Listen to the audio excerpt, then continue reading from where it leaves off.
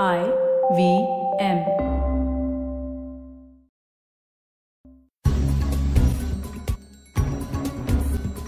Hello, welcome and Khushamadeen. You're listening to The Note with me, Mahro Khinayat. 5 states are going to the polls in less than a month. And just like every other state elections, the results will have ramifications both for the state as well as the center. Of the 5 states, I'm going to talk about West Bengal today. The last episode of The Note, if you remember, focused on the Congress party and specifically on Rahul Gandhi, and why and how these elections and the results will also be a verdict on his leadership skills and the position he enjoys within the Congress party. He has enough to worry about. Now coming to West Bengal. For the uninitiated, West Bengal is ruled by the Trinamool Congress or the TMC, and this party is led by the fiery Mamata Banerjee. Now in the fray in West Bengal are 3 fronts essentially. One is, of course, Mamata's TMC.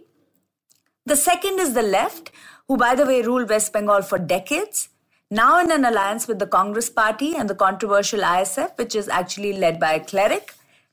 And the third one, of course, is the BJP. The BJP, in the last state election of West Bengal, won only 4 seats. And the reason I mention this is because the claim being made by the party, by the BJP, is that they will oust Mamata this time. Which means that the BJP, in order to get a clear majority in the state assembly, they need to win nearly 150 seats this time. That's a really tall order. Now, why do I feel it's advantage Mamata Banerjee this time? Number 1, there is really no direct competitor to Mamata. This is being seen as a direct competition between Mamata and the BJP. For many. The Congress might not like it, the left doesn't like it, but it is. It's actually translating into Mamata versus the BJP. Let me correct that. It's Mamata versus the Prime Minister. Mamata versus Modi. This means the BJP has no chief ministerial face and is working on the premise that Modi's popularity will swing the voters. It might have worked in Uttar Pradesh, but is unlikely to work in Bengal because Mamata continues to enjoy significant popularity. She's a 2-time chief minister already, and in state elections, voters traditionally want a chief ministerial face, one that they connect with, and Mamata has oodles of that. 2. The electoral makeup of West Bengal. Now, one needs to understand what is the electoral breakup of the state. 30% of West Bengal's population is Muslim, and by BJP's own admission, the Muslims don't vote for the party. So now the BJP needs to focus on the rest of the 70%, of which many Hindus are already supporting Mamata. Now, while the BJP is making every effort, and it's been successful to a certain degree, to polarize the narrative, to again make it Hindu-Muslim or Hindu versus the rest, it still is an uphill battle to convert into the required number. Imagine this, of the 70% Hindus, the BJP has to win 60% of the votes in order to get to the magic figure in the West Bengal Assembly. Now, Mamata, on the other hand, enjoys the support of the Muslims, that is 30% of the population, give or take a few percentages. And then, of course, she has sway over a significant number of the Hindu percentage of the votes. So that's an advantage for Mamata there again. Number 3, organizational base. Ask any psophologist, for a party to win an election, it is the strength of their cadre and their grassroots network. Now, the Trinamool Congress has managed to establish a strong network across the length and breadth of the state.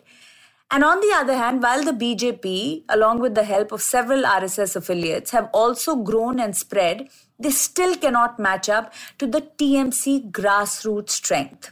And that is a huge advantage for Mamata. Number 4, there's no visible anti-incumbency.